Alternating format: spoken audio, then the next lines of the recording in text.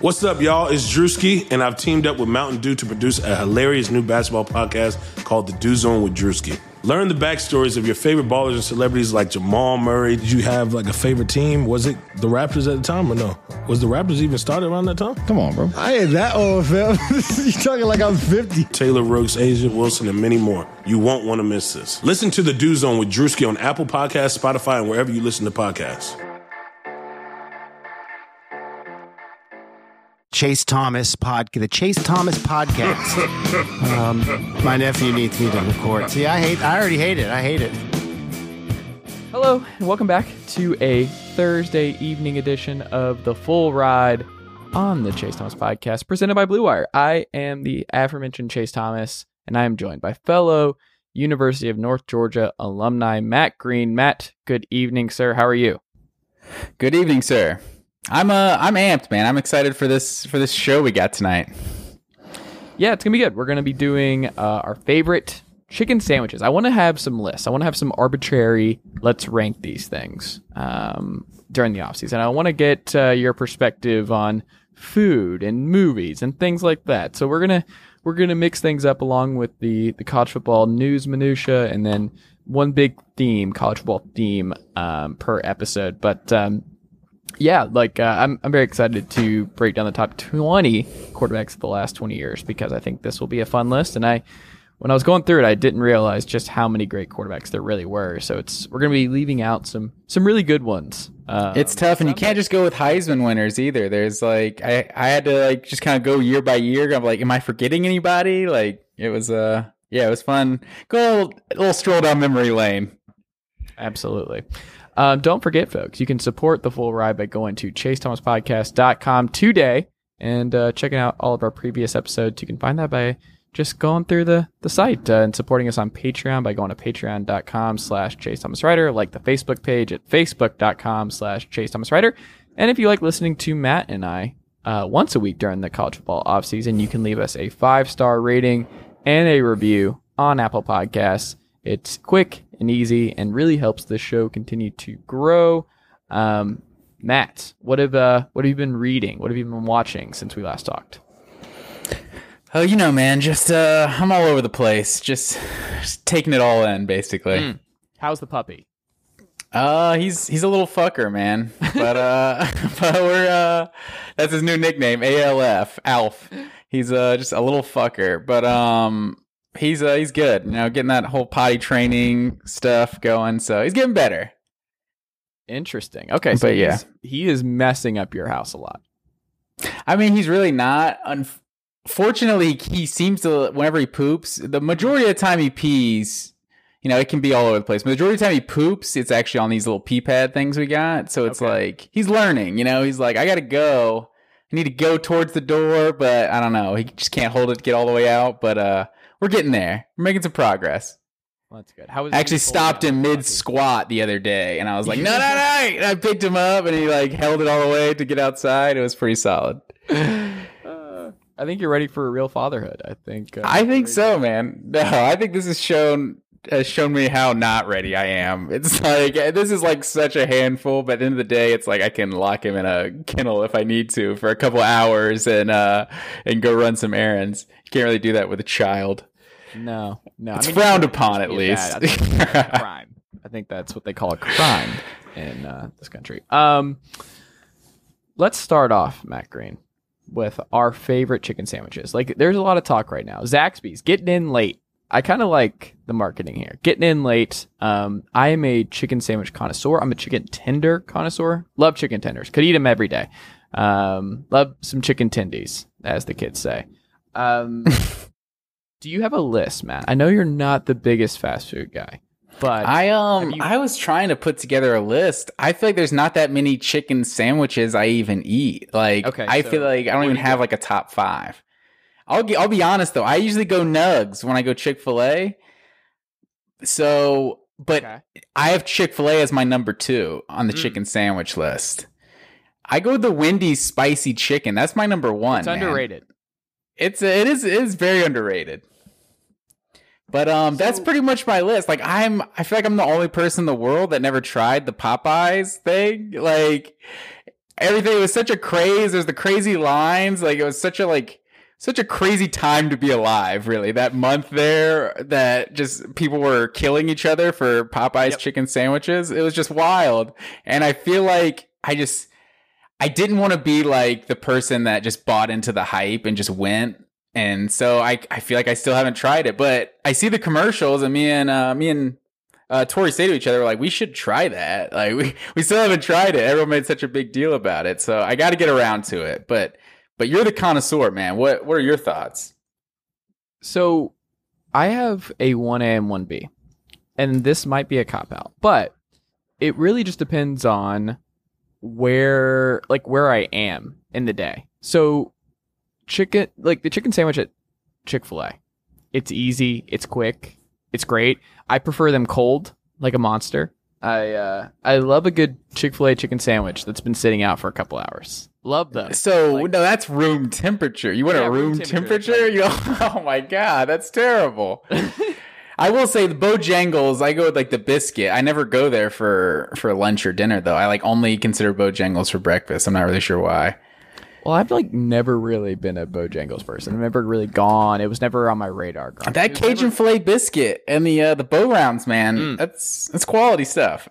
I believe you. Nothing against Bojangles. If you want to be a presenting sponsor, Bojangles, it's fine. You down the street from my girlfriend's house in North Knox.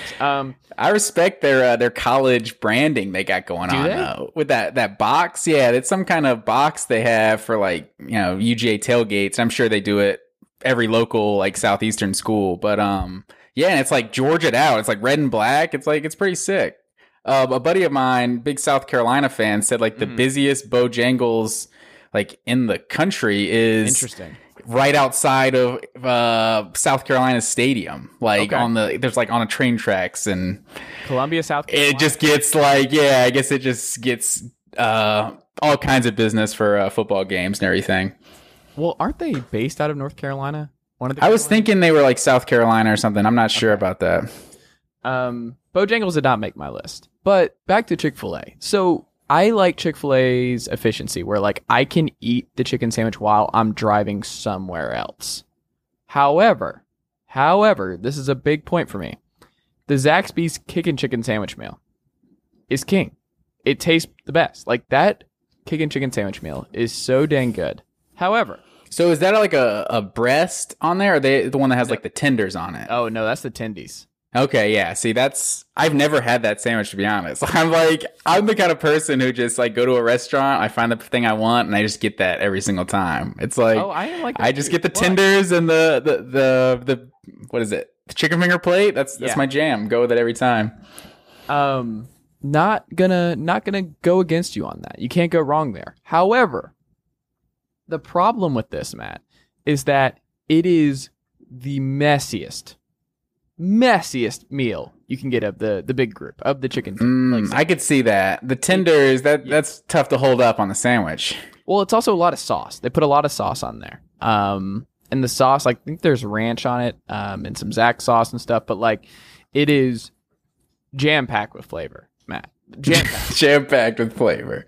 So it always hits me. It's the most delicious sandwich. Chick-fil-A, it's not like I don't know if it's part of the Chick-fil-A issue is that I've had it so many times that it's just not registering to me what it tastes like. I just have this, it's just like fuel to me. If I'm eating Chick-fil-A, it's fuel. It's never like, glad that's true. It's voter fatigue on Chick-fil-A. Popeyes, I just didn't really like it. I'm not a pickle person. I'm not like I'm not a messy person. I'm driving around. Like, it's just like you said, it's not worth it. And also they have so many other great options. Like Popeyes has a lot of other great stuff that I very much enjoy. I think the shrimp box was really good. The chicken and shrimp box I seem to recall from a couple years ago was really good. I also just like their spicy tendies. Those are great. But no, I have one, I guess, Zaxby's. Like if I have all the time in the world, if I'm posted up at my house watching Killing Eve and I get one choice of a chicken sandwich, I'm getting the chicken sandwich meal from. Which I think if you're making the rankings, I don't think convenience should matter. I think it's just at the end of the day, convenience pound for pound, best sandwich. It's part of the eating process. You have to factor it in. I mean, it's true, but I feel like you said, with all the time in the world, like if you're ranking Zaxby's number one, then I think it is the legit number one. There we go. But so if you go to like a restaurant, like, do you ever get like a chicken sandwich at like just like a sit down restaurant or anything? I don't feel like I ever really do. So you're just strictly fast food chicken sandwich guy? Yeah, I'm trying to think about it. I don't think I've ever ordered a chicken sandwich at a sit down restaurant. I've gotten hamburgers. Yeah. A bunch. And I'll go like a buffalo chicken wrap or something like that at a restaurant. But yeah, I don't think there's many that I don't see chicken sandwich on a menu, and it's not where my mind goes. No, and if I'm watching a game at a sports bar, like I'm getting chicken tenders or like boneless wings. I'm not getting a sandwich. Yeah, exactly. I would agree with that. I go traditional wings though. You're a boneless guy. It's more about the mess. Back to the mess. I love getting the fork action and dipping it in sauces. Like if you're like it again, depends on the situation. On a date, never go traditional wings. Ever. That's gonna be a mess. Like unless you've been dating this person for a while and you're good, Matt, because I will say, I was out on a date once with somebody years ago back in Atlanta because a onion dripped out of the side of her mouth while she was eating this really messy burger when we were in Atlantic Station after a Hawks game, and I just couldn't unsee it. Are you serious? That sounds like some Jerry Seinfeld type stuff. Never talked to her ever again. I'm not even kidding. Like I was just like, this is not. I was so disgusted by the entire thing because when she ordered it, like I raised an eyebrow of just like, this is date number 2. This is an insane choice for you to get the messiest burger. Hey, she was feeling comfortable with you, man. She was opening up. She was putting her guard down. Yeah, I didn't like it. And it's got to stay up. At least that early, date number 2. That's fair. Way too comfortable. I remember just being so disgusted. Like I wanted to walk out there and I couldn't unsee it. Like I remember her going for a kiss and I just like sidestepped it. And when it got the hug, I was like, no. That's hilarious because I just assumed the story was going to be like you were eating some wings and you got all messy and then like you never heard back from the girl. Like it totally went south. But you changed that up on me. You were the one that was turned off. That was funny. I'm not a messy eater, and I'm very particular about what I eat in public. Like I don't enjoy eating around other people in general. It's not one of my favorite things. I don't like watching people eat. I don't like having to think about how I'm eating in front of them. Don't enjoy it. I mean, yeah. I mean, I would prefer not to be the only person eating, but if like everyone's eating and I'm just eating, I'm not. I don't care. I don't care how I'm eating. I don't know. That's just me. I just look at other people. Like Thanksgiving's a train wreck just to see. So you're judging everyone. So you just assume everyone's judging you. That's what it is. Yes, I think that's some sort of neurotic behavior. But that I mean, I'm just being honest, Matt. That is how my brain works. That's fair.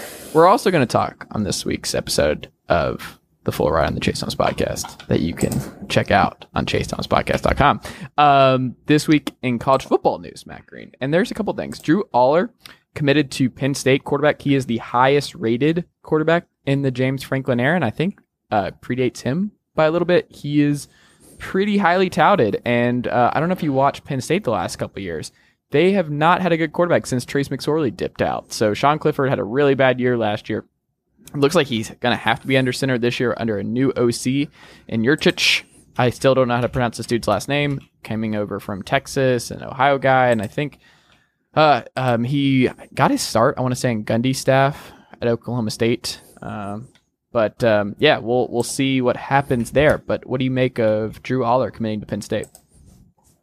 Yeah, it's the most important position. You gotta get big time quarterbacks. I would imagine this is the highest ranked quarterback they've gotten since Hackenberg, right? Which that didn't exactly work out. So no, I mean, I guess he was fine at Penn State, but obviously nothing ever came of the 5-star status that he was supposed to be. But yeah, I mean, big time commit for them. We'll see what comes of it.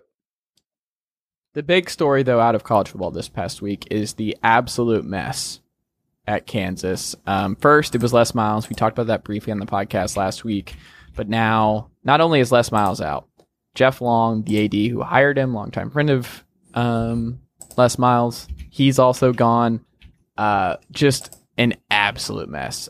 This was the right thing. Jeff Long, his explanation for not knowing about these skeletons in Les Miles' closet was insane, of just like, well, I'd asked him about it. and he said he didn't have it. It's like, oh, background check completed. Like, in what other walk of life is that how background checks work? But college football is just a different breed of incompetence sometimes. And Jeff Long sucks. This all sucks. He's a terrible AD. Like, the Petrino stuff dating back to Arkansas, how he hired Brett Bielema. Like, Jeff Long is... I kind of want to just see somebody write an oral history of Jeff Long as the worst AD in college football of, like, the last 30 years. So it's good news for Kansas. I know with all the mess with the basketball team right now and the sanctions that they're going to get, and also just the mess of just Kansas football in general perpetually. And if you go down the history of just all past Jayhawk coaches of like the last 20 years, it's so depressing, from Turner Gill to Mark Mangino to Les Miles to the suing of David Beatty and the back and forth there over pennies. Like, Mangino was the one when they were actually good for a couple years, right? Yes. So with what was the quarterback? Reesing, that's what it was. Yeah. Kansas.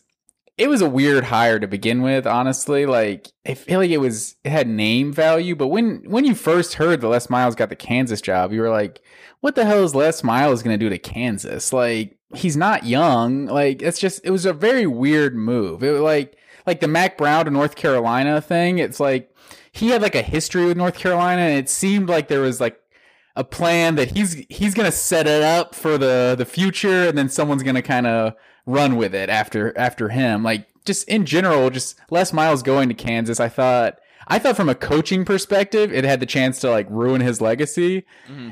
And now, obviously, his legacy's destroyed. This is, just a whole nother level. Now he also, with all this, like, he was the shoe-in to replace Corso, right? Like, he was the natural guy with his personality, the dude eating turf and stuff, that, like, he was the crazy uncle who was... I don't know if he was there in line to replace Corso or anything, who else made more sense? But he definitely would have had a job on TV if he wanted it, for sure. This could be a theme, by the way. Let's hold that. Let's jot that down. Jot that down, Matt. The most obvious, or not even most obvious, just who is best suited to replace Corso when that time comes. All right. You know who it's not, Matt Green? Who's that? A newly reacquainted Athens resident. Can you guess who I'm talking about here? You're talking about Mark Richt. Yeah, Mark Richt. CMR. Does not belong. No. I will actually... Mark Richt wouldn't be that terrible of a person. I feel like when he was on ACC Network, he started being kind of crazy, like really showing like his personality and eating all the cheese puffs and everything. Like, he was like a goofball on there.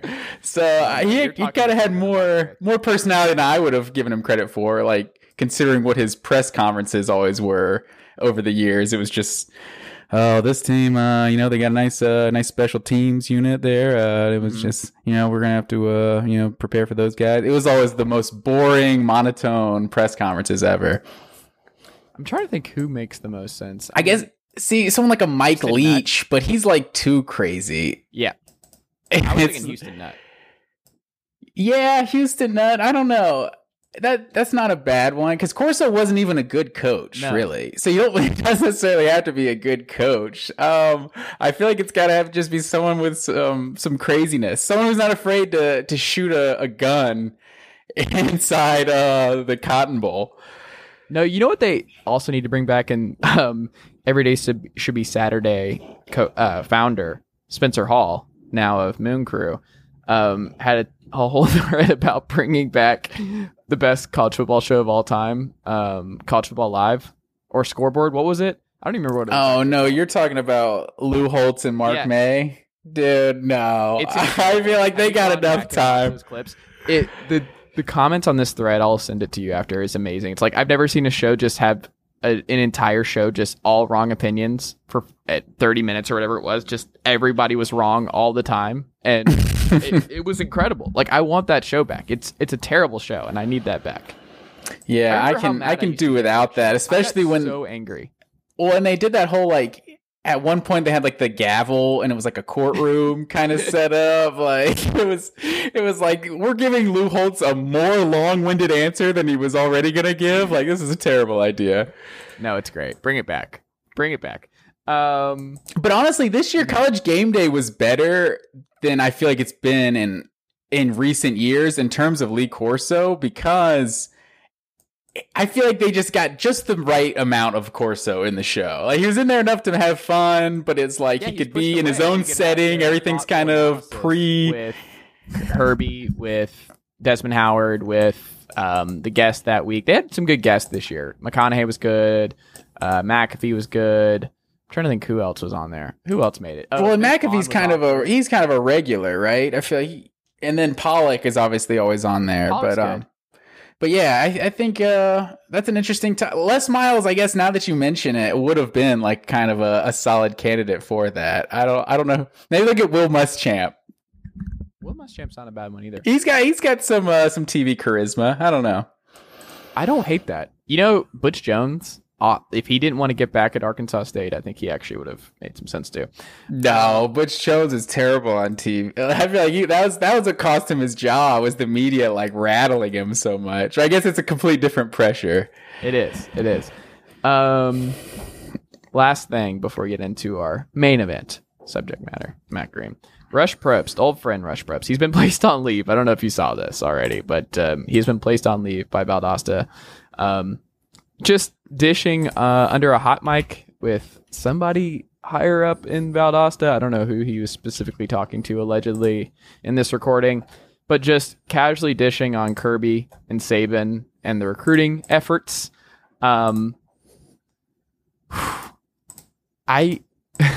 There's so much to this, and I have to be careful with how I word this, but like, I don't know if I believe Rush. Like, it was weirdly specific about his Albany guys and about his people and stuff like that, where I'm like, there's no way Rush is not well informed enough on a lot of these SEC coaches and how they operate. Like, there's just no way with how much he won at Hoover and what he was doing at Colquitt. Like, there's just no way he's not in the know, at least to some extent. However, I don't think Kirby and Saban are this dumb. Like, that's what I go back to. It's like, no, I don't think it's that obvious, and I don't think it's just sitting out there like that. Do I think Kirby cheats a bunch? Absolutely. Like, Kirby, that's what makes him a great recruiter. But like, I'm not here to judge. Like, it's just Tennessee was cheating. Like, it's not like I'm taking shots at Georgia. I'm just saying that like part of what makes Kirby better than Rick is he's a better cheater. Like, that is just part of Kirby's appeal. Like, part of being a great recruiter outside of being in a fertile recruiting ground like Georgia or California or Alabama or Florida and Texas is that you know how to cheat. Like, that is part of it. Like, you know how to get around certain stuff.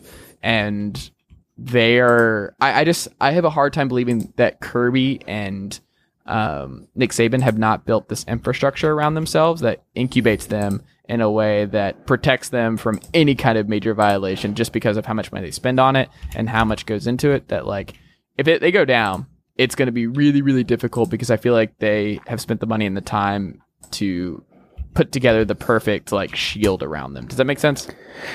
Yeah, and I mean, Rush Probst is trying to take down Bear Bryant too. Like, he was going all the way back. But I'll be honest, as a Georgia fan, like, I think people just they're not used to Georgia recruiting at this level, kind of being in this national elite conversation, and so the first hint of like, oh, Georgia's cheating, it's like, oh, yeah, that makes sense. We told you guys Georgia was cheating. But then once you heard he's talking about Alabama too, I feel like I got like less nervous. I was like, oh, well, if they're gonna bring Saban down before they bring Kirby down, so like Saban's a way bigger deal. Well, so also, NCAA is not bringing Saban down. Like, they have no interest in bringing down Alabama. That they have no interest. Oh, for sure, but that's kind of why I felt better about it. I'm just like, they're probably not going to do that to Alabama. So if he's this is just kind of hearsay, and then for someone like Nick Chubb to kind of take to Twitter, like, okay, if I needed money, I would have gone to the league. What is he gonna do? Come on Twitter and go, he's right. Well, but it's also like, have you heard anyone from Alabama say anything about Rush Probst? It's like, there's no reason. It's just like hearsay, some rumor. So there's no reason to even acknowledge it. But like, even if it was true, you're not going to admit that it's true. So it's like when Georgia fans were like, see, Nick Chubb, stand-up guy. He would never. It's like, you don't know Nick Chubb. I mean, no, you wouldn't. And I hate how that's like the perception. It's like, oh no, Nick Chubb is a class act. He wouldn't do something like that. It's like, so because Todd Gurley took like a couple $1,000s when he was 21 and broke, like, he's not a class act or something. Exactly. Like AJ Green, he sold his jersey to just some random dude. Like, AJ Green was the epitome of a class act. Like, I'm not sure he ever said one word on the football field. Yeah. But like, I would say someone like Nick Chubb, just his personality, I felt like it was less true once I heard him kind of just unsolicited, just kind of go to Twitter on his own. Because, and if you think about it, it's like Rush Probst kind of, what do you say? It was like 3 or 4 payments of like $50,000 that got Chubb to stay for his senior year. It's like,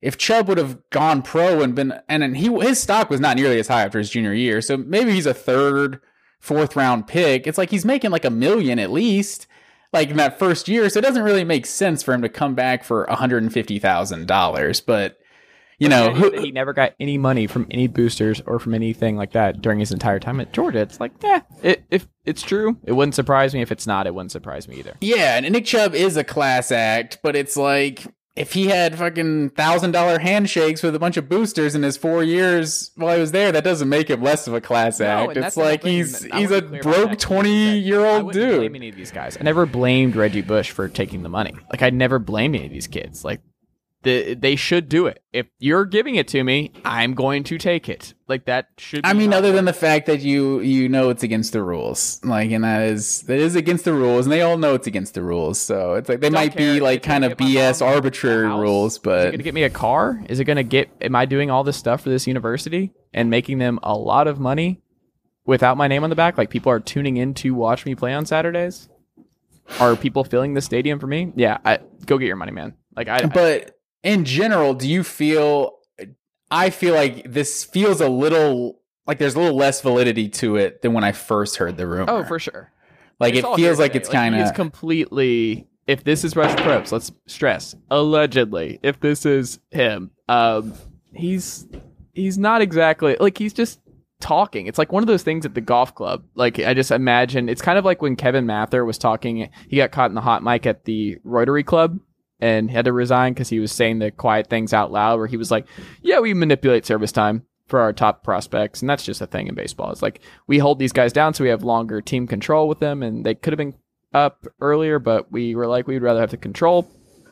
Like, yeah, it's the quiet stuff. Like, I imagine Rush Probst has these conversations, or any big time high school football coach in the South has these conversations, or know about certain shady figures around these programs. That there's nowhere they don't know some of this. There's just none. Yeah, if there's one thing that I'm confident that Kirby learned from Nick Saban, it was how to keep your hands clean on these things. I agree. Let's get into our top 20 quarterbacks of the last 20 years. There have been so many great ones. Part of what we've seen with the offensive evolution is this list is going to change so quickly, and you're going to forget about the great ones from even 5 years ago, because 10 more will come through the pipeline, because it's an offense-focused league now, and everything is about the quarterback. And if you have a big-time quarterback, then you make plays. Like the Trey Lances. Zach Wilson came out of nowhere and is now going number 2 in the draft, it seems like. Like, there's just so many great options now, and this list is going to change and fluctuate a lot, because what I noticed as I was filling out this top 20 list was that, like, man, these quarterbacks stood out so much more during this time, because it seemed like so many teams just had the Brock Berlins, the Brock Berlin going way back. Yeah, like the Matt Flynn's and the John Parker Wilsons and the Aaron Murrays. And so what are you saying about these Hudson guys? Masons and the Joe Coxes and the Joe Tereshinskis, and like programs like that. Now you cannot survive like that anymore. It's completely different, and it's a completely different game, and it's just the big time quarterbacks. It seems like so many more programs have elite quarterbacks than they used to. Yeah, I definitely think there's some truth to that. And it's also, in terms of like the numbers and just kind of what the game has become, just the passing numbers are just so much more ridiculous than they were even like 10, 15 years ago. Absolutely. Like a 30 touchdown season, it's like you could win a Heisman. Like, what was Troy Smith? He threw like 30 touchdowns that year. Like, he was like clearly the best player in college football too. Like, wasn't even really a debate that year. And he did not make either of our lists, I don't think. So let's start. He did not. Can we go like an honorable mention? Because no, I threw a few honorable mentions all night. Let me throw a few honorable mentions out there that didn't make my list. All right. Go ahead. Matt Leinart did not make my list. No. Jason White did not make my list. Mm-hmm. And then the last three I got Aaron Murray, Pat White, Dak Prescott. None of them made the list. Dak Prescott's a sneaky one that I thought about after. Where I'm like, I think he had to be on this list, and I don't. But then you go down the list, and you're like, who am I taking out? Yeah, exactly. I'll be surprised. There's one person that's not on your list that I thought was going to be there, and I thought it was your boy Colt Brennan. Love Colt Brennan. I was shocked he wasn't on your list. Hold on, there's a difference. Colt Brennan's the coolest quarterback of all time. Like, he is the coolest college quarterback of all time. He's not one of the 20 best of the last 20 years. Okay, that's I feel like what we need to get to. So what was your criteria exactly? Because this was difficult for me because, we always talk about this with the all-time NBA conversation. It's like, am I judging someone's career achievements, or am I judging I'm playing a pickup game and I want that guy right now? You know what I mean?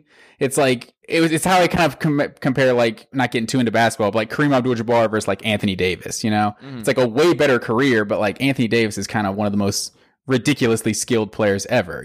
So it's like, do you just go like, today, who do I want to play with? Who's the best player? Or are you judging, the championships and the actual career achievements, or is it just kind of a combination of all of it? I think the most important thing was, like, if I have quarterback X for this, if I could pick quarterback X in a national title game, who am I picking first? Like, I have one game to win it all, and I have to bet on this college, like the peak version of this quarterback in college. Who am I taking? It has to be the peak, the best version we ever saw of this particular quarterback. Who am I taking at their absolute apex, where it's like, that dude was the best I've ever seen, and the most dominant maybe, and like who I put the most trust in to win me a game if I need to win a game. Like, who, especially too, I think about the roster, where it's like, if the roster wasn't great, could they survive? What could they do with a limited roster? Things like that.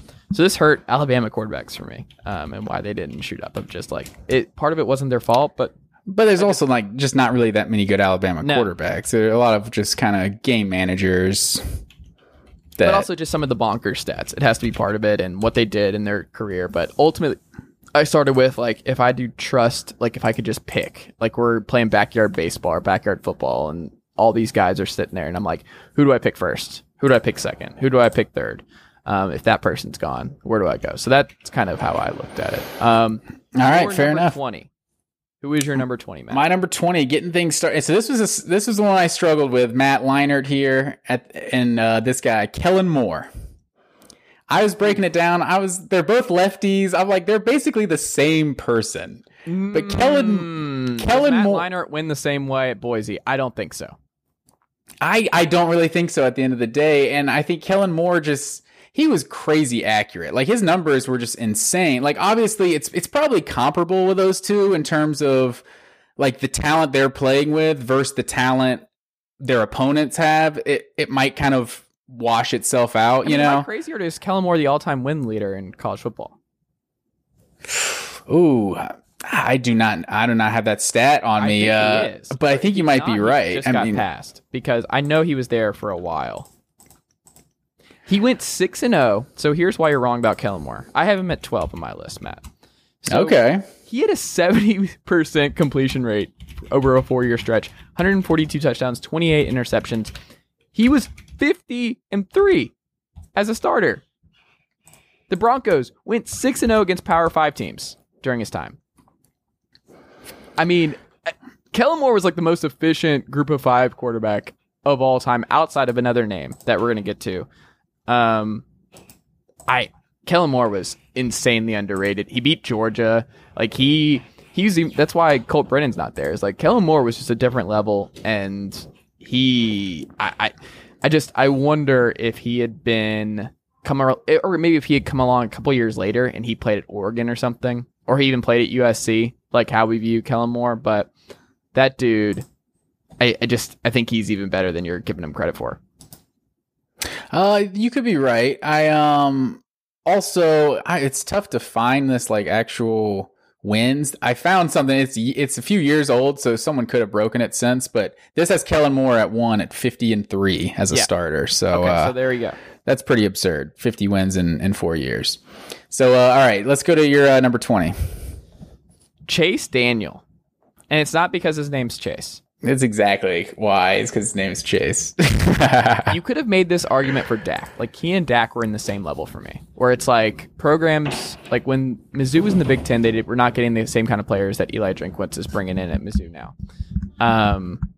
It's just different. Getting Mizzou to number one for multiple weeks and doing what he did with Jeremy Maclin and how efficient and how ahead of the curve that offense was and how dominant Chase Daniel was as an efficient machine for years and years. He's kind of like what you were describing as Kellen Moore. He was not an all-time great, but like Chase Daniel, what he did at Mizzou, I just think we're not giving him enough credit for just how good he was. So when they were number one, that was the second time ever that Mizzou was ever number one in the nation. Like, he completed almost 70% of his passes. He has similar stats to Kellen Moore. Won 2 division titles. I don't know, man. Like, getting Mizzou to number one overall is insane, and I think Chase Daniel has to be in my top 20 of the last 20 years just for getting Mizzou there. Yeah, Chase Daniel, he definitely kind of helped change the program at Missouri. That's definitely a valid point. In terms of just kind of splitting hairs with him on some of these other guys, like, he threw a lot of picks, 18 interceptions his senior year. It's kind of a lot, but yeah, for a guy, 68% completion percentage for his career, like, that's super impressive. And yeah, I mean, I think he's had the greatest NFL career of all time. So much props to Chase Daniel. He's like 13 years in the league or something now as a backup. Was he at like 2 starts in his career? Just getting that money, man. Your number 19. All right, my number 19, I'm going Tua Tagovailoa. Very close here. So let's get into Tua. I have Tua at 17 on my list. Okay. 19 on mine is Mac Jones, but Tua's got Mac Jones significantly higher. So we'll table Mac Jones. Let's get into Tua. I do. So Tua has one of the strangest careers of all time, right? Like, he's got a national championship, he's got a conference championship, like, but in terms of, and he changed the way Alabama quarterback was played, right? Like, every quarterback before him was just a game manager, like, win with dominant running game, dominant defense. It's just interesting, like, how he has all these different achievements, like milestones in his career, but he didn't really achieve them like in a traditional way. Like, as a backup, he won a national championship. So do you give him credit for leading Alabama to a national championship? Like, yes.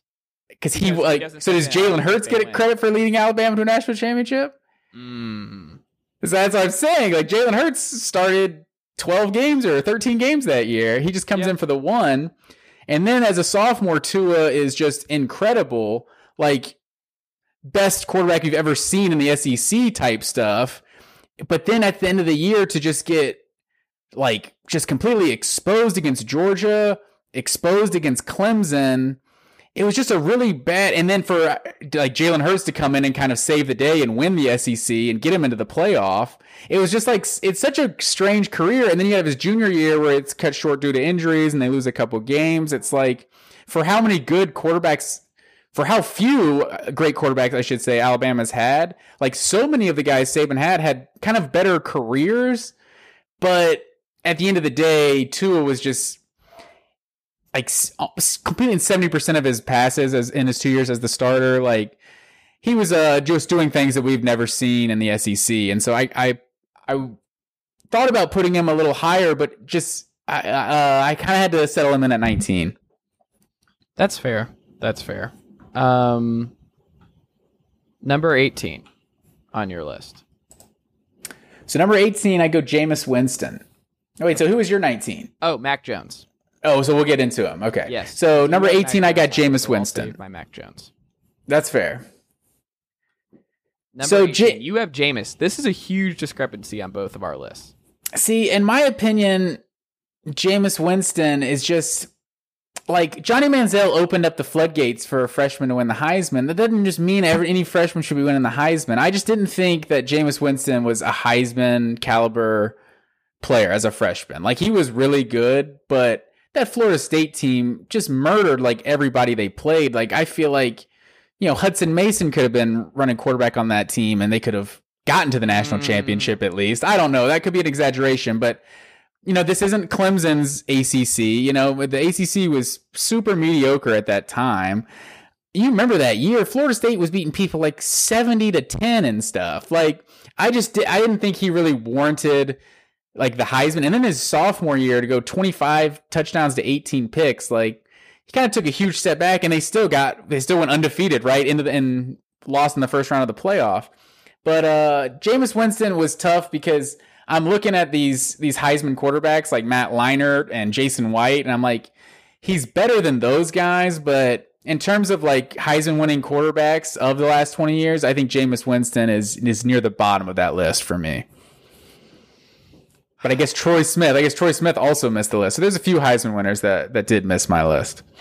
I just look at him as like that season, the 2013 season, like that was one of the more dominant teams in college football in our lifetime, right? It was definitely one of the more dominant teams for sure. And I think just watching what he was doing, like his debut, he was like 25 of 27, 4 TDs, blowing out Pitt. But in that game, I don't know, there was just something about Florida State that the Benjamin stuff we'll remember forever, but like Jameis was like the all-time John Elway type prospect, right? Like he and Mariota were can't miss 1-2.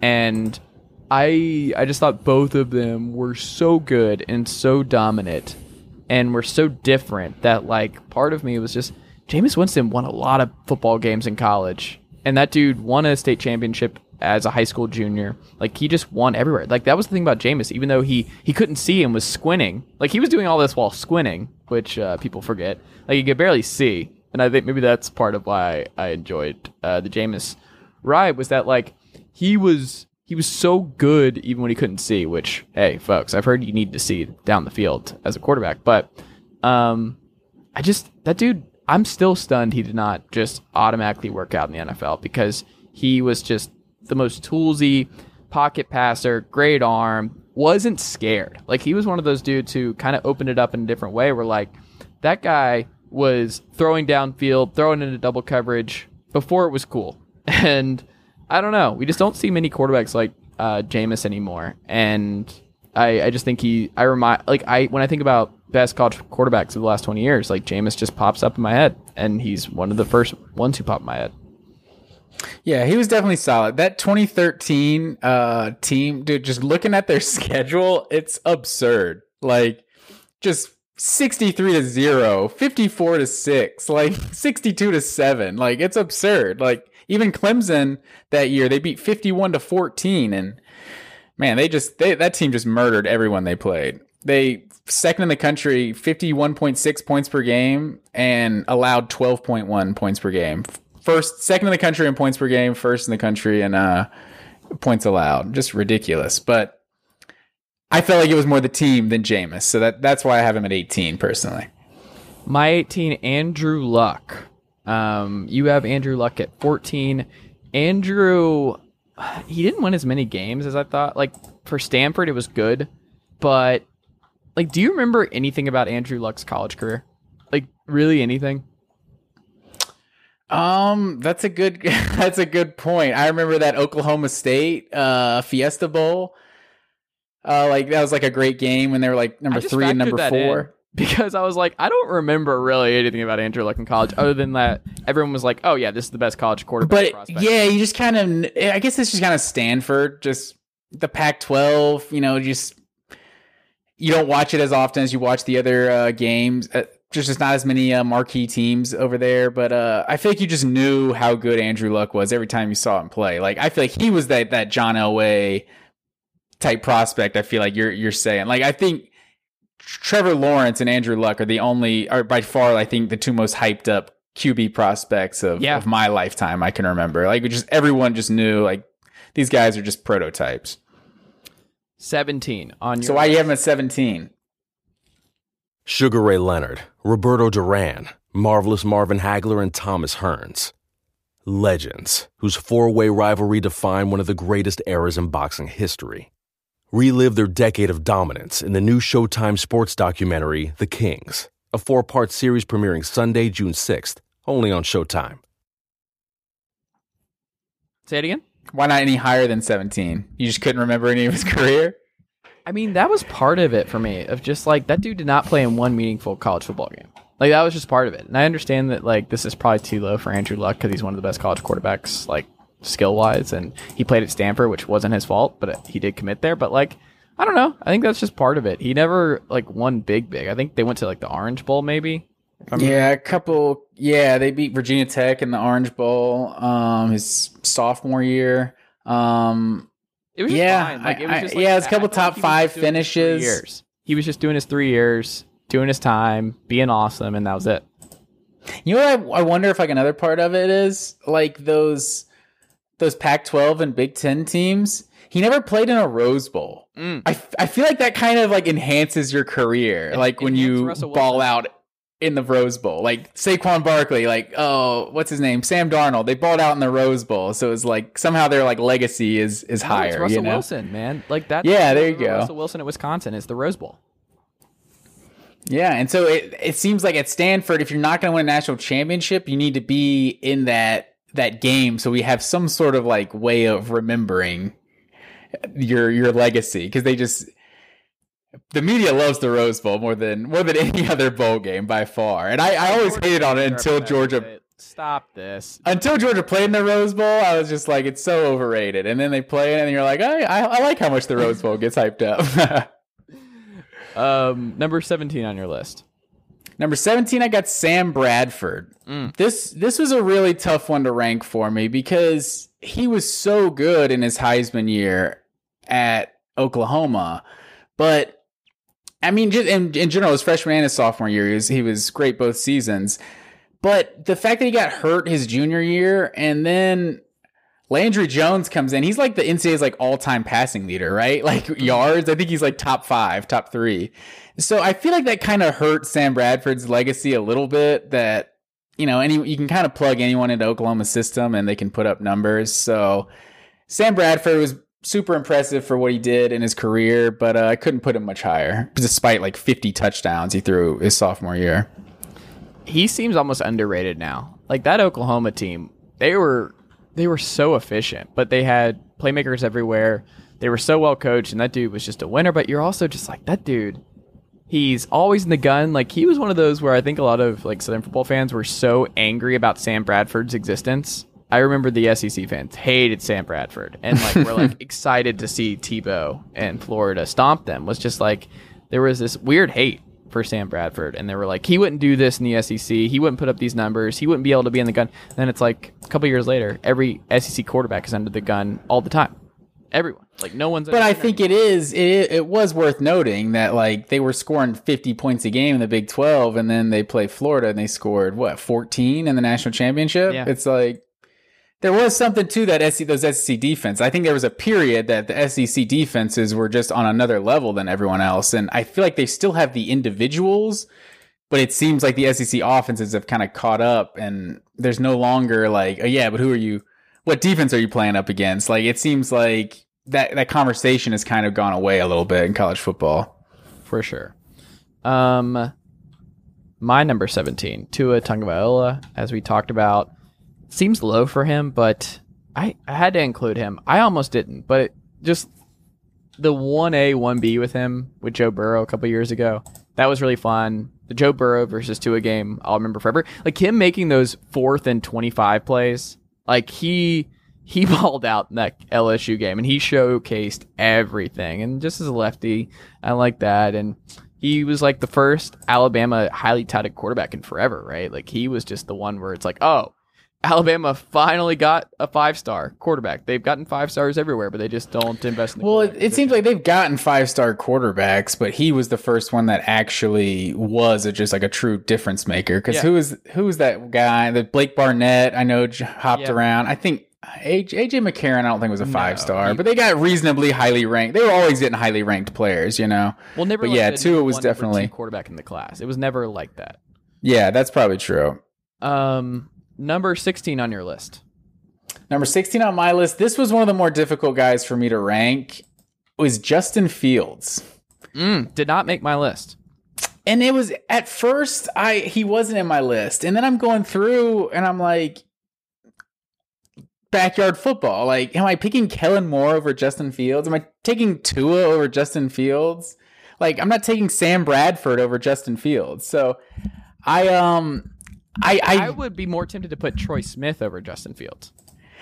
Yeah, but Justin Fields, think about how dominant his year was last year. Like 41 touchdowns and 3 picks. And we know about the dude's ability to run. Like, I think this year kind of hurt him, and it was just 6-game schedule. Like, they didn't play. He wasn't like perfect, so you kind of took something away from him. You're like, oh, well, he wasn't perfect. Last year he was perfect. What happened, you know?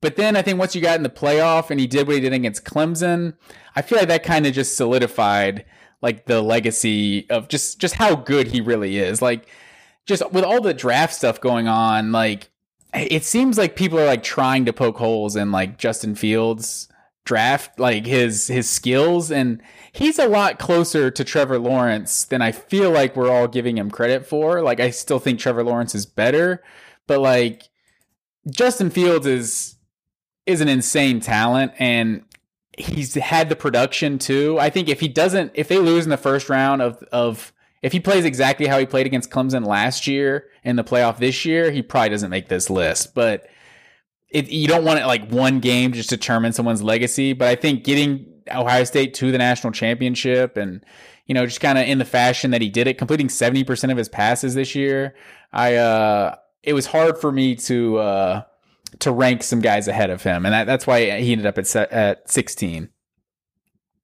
Interesting. Well, that's interesting. I did not have him there. I had Colt McCoy at 16 for me. Colt McCoy is okay. I have Colt McCoy at 12. Okay, so we're probably in the same ballpark here of why we like Colt McCoy, where it's like he's not an honorable mention, but he's also not a top 10 guy. But we've now taken for granted the Texas quarterbacks who actually were good and panned out and won a lot of football games at the University of Texas. And Colt McCoy guided him to a national title. Like, I will remember Colt McCoy for the back injury.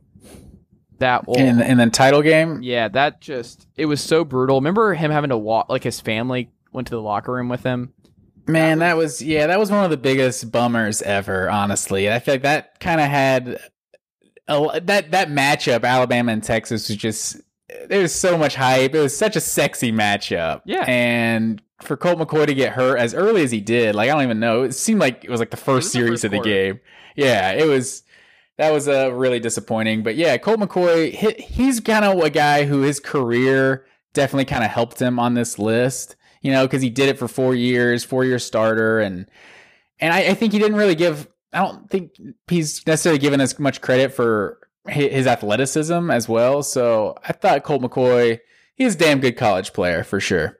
He had a season where he had a 77 completion rate. Yeah, that's stupid. Like, that's just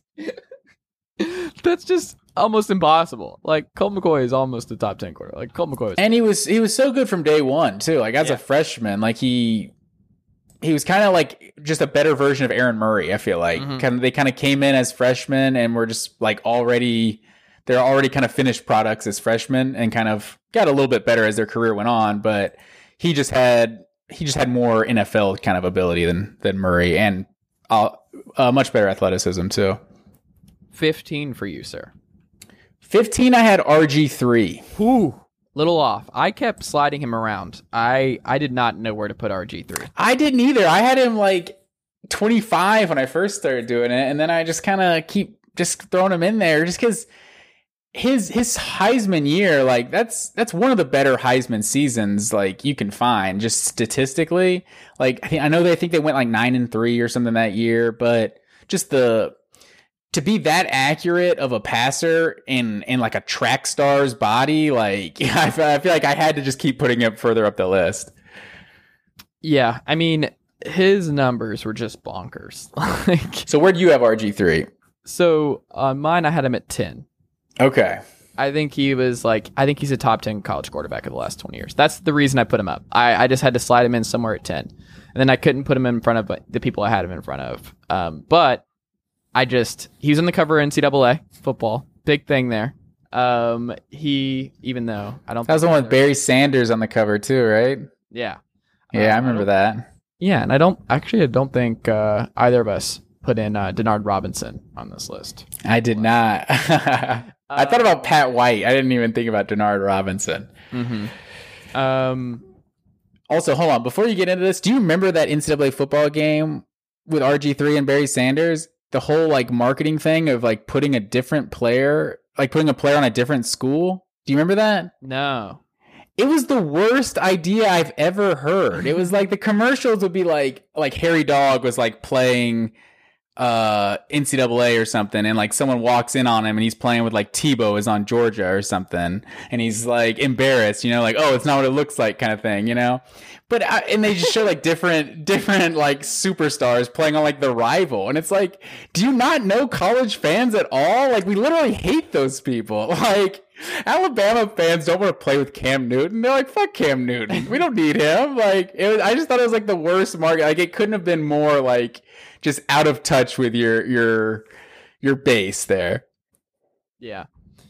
But anyway, RG3 was just, that season was incredible. Baylor at that time was not the Baylor we know now. And he was just the perfect guy for Art Briles' scheme. And he was just like a cheat code. Like, he really was just, he could break away with this speed. He was must-see television. Like, I remember having to tune into Baylor games to see what RG3 was going to do.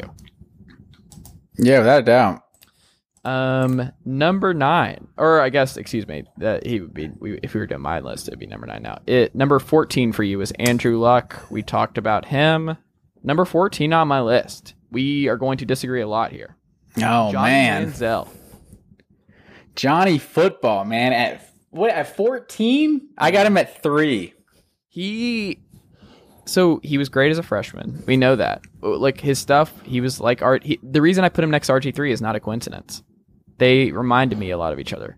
Texas products, smaller Texas programs. They weren't the University of Texas. They didn't win big. They never won big in college. But they're really good. And they were tantalizing, and you had to watch them. They were some of the most fun quarterbacks to watch for the last 20 years. They belong in this list. But, like, he wasn't ahead of the guys I had him ahead of. Like, I'm not taking Johnny Manziel over Sam Bradford. I'm not in a game. I'm not taking him over Kellen Moore in his career. I'm not taking him over Lamar Jackson. I'm not taking him over RG3. I'm not taking him over. Johnny Manziel was so much better than all of those guys. I feel like people got so mad about all the off the field shit he was doing. They just like tried to not give him the Heisman as a sophomore. So his sophomore year was Jameis Winston's Heisman year. And his sophomore year, he was better than he was as a freshman. Like, his rushing numbers weren't there, but that's because he ran for 1,400 yards and 20 touchdowns as a freshman. As a quarterback, rushed for 1,400 yards and 20 touchdowns while not being Nick Fitzgerald. Like, this man was actually a quarterback. So, and then as a sophomore, to throw for more yards, more touchdowns. Nick Fitzgerald, like, that was unnecessary. I'm saying Nick Fitzgerald, that was the only other 1,400-yard quarterback I could think of. Actually completed a forward pass at Mississippi. Exactly. So that's the kind of guy the kind of quarterback that runs for 1,400 yards, not one that's actually just picking the defense apart with his arm. I think Johnny Manziel, oh man, so my girl wasn't like a college football fan back then. And so like I have to explain to her, like, 'cause she just knows like of Johnny Manziel, like, man, this guy is just like a burnout and stuff. And I'm just like, you don't understand. This guy used to be so tight. Like, he was as cool as it got. Like, Johnny Manziel in college, Johnny Football, just the whole persona that went with him. I had him way higher than you. But I noticed you skipped your number 15 on there. You had Case Keenum at 15. Did I lose you? But yeah, I'm just going to keep talking about Johnny Manziel. Johnny Manziel, so he threw 26 touchdowns and 9 picks as a freshman. Completed 68% of his passes, 3,700 yards. Then the next year as a sophomore, he improved on everything. So I don't know how you can have him. I don't know how you can have him. You can have him that low. But no, what I was saying, I think I lost you. I think you skipped your number 15. My number 15, Case Keenum. How can you have Case Keenum up there ahead of Colt McCoy? How can I have the all-time passing leader, the guy before passing was cool, before throwing. Before passing was cool. He was Mr. Before passing. What was he there for 7 years? 7 years. He got like multiple senior years. He got like a 5th-year senior, like a 6th-year senior thing for him. He or had something. 19,000 passing yards in college. 19,000 at a 70 completion percentage. 155 touchdowns. And you talk about rushing, guess what? 23 rushing touchdowns. That dude was so much better than Johnny Manziel. He actually could throw forward passes a bunch. Like, Johnny Manziel was fun. But he topped 5,000 yards and 40 touchdowns in 3 different seasons. 3 different seasons. He passed for more than 2,000 more yards than anyone else in history managed. I'll give you that. I didn't realize he had 23 career rushing touchdowns, but I guess if you're there for 9 years, you can do that. You know, Case Keenum was signed 48-5 as a senior, as a 6th-year senior or whatever. That's legit for sure. But I don't know. Case Keenum missed my list. I can't put Case Keenum ahead of Justin Fields. I can't do it. It's insanity. Where are we on our list? We are on number... Okay, so I'm at number 14. So I went Andrew Luck at 14. You had Johnny Manziel. At 13, I got Mac Jones. So you had him at 19. Mm-hmm. Explain to me Mac Jones at 19 instead of 13. I don't like that I had Mac Jones as low as I did. But I also only have 1 year with him and then I'm like, well, then how do I have Joe Burrow as high as I do? And I'm like, is it just because he's not cool? Like, part of it is just like, Mac Jones is just not cool. And then the Zips, and I don't know if part of it's the Sims love for Mac Jones. And now seeing he might go top 15, I'm like, are we all just wrong about Mac Jones and that he was actually awesome?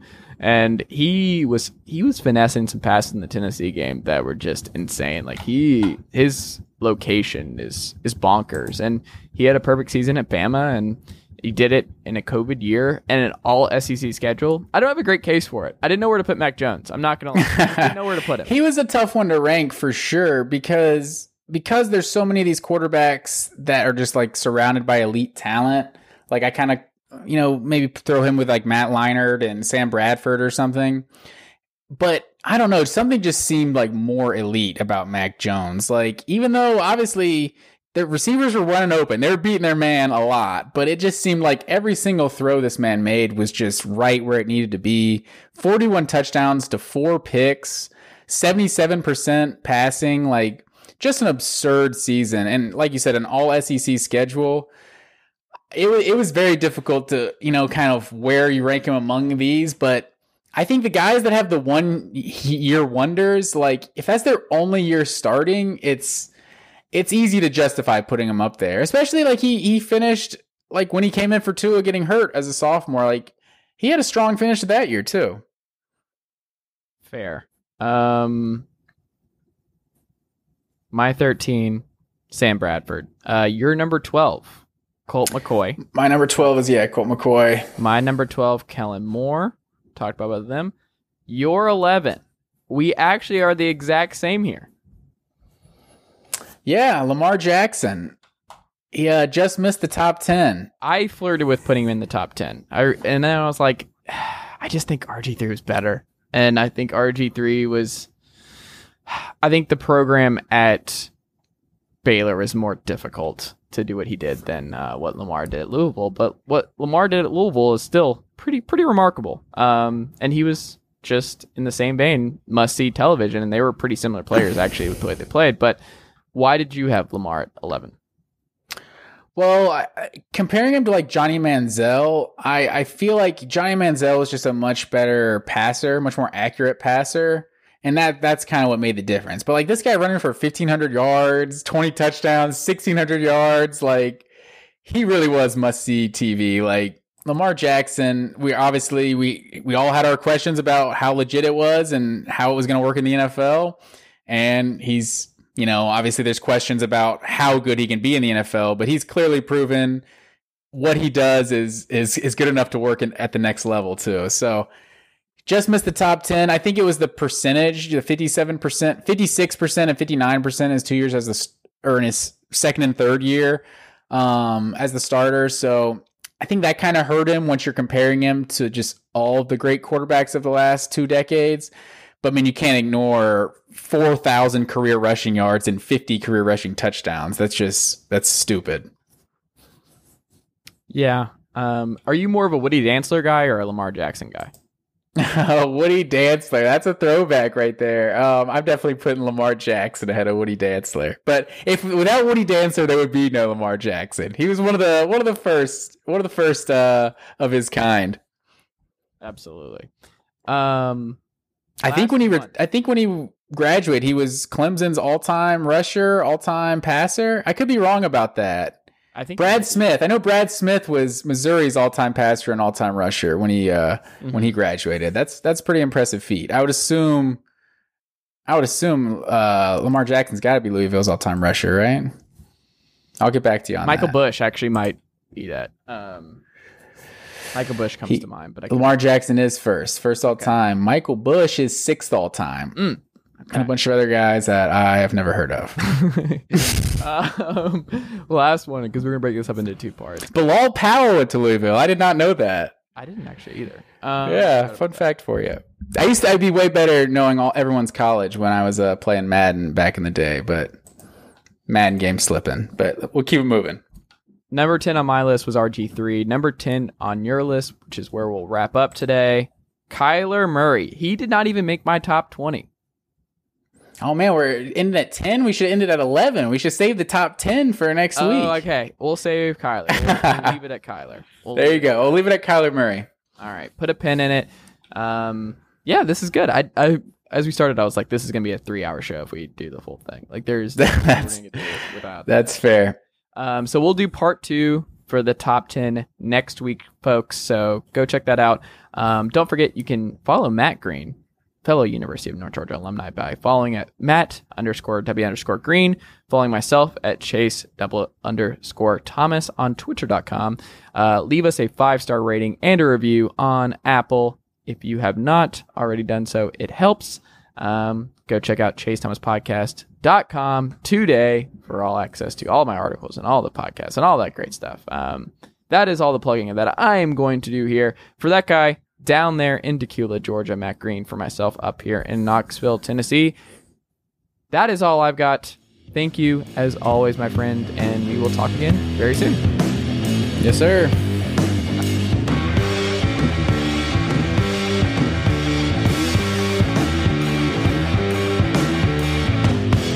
Nicely done, nephew. Chase Thomas Podcast. Hell yeah. Sugar Ray Leonard, Roberto Duran, Marvelous Marvin Hagler, and Thomas Hearns. Legends, whose 4-way rivalry defined one of the greatest eras in boxing history. Relive their decade of dominance in the new Showtime sports documentary, The Kings, a 4-part series premiering Sunday, June 6th, only on Showtime.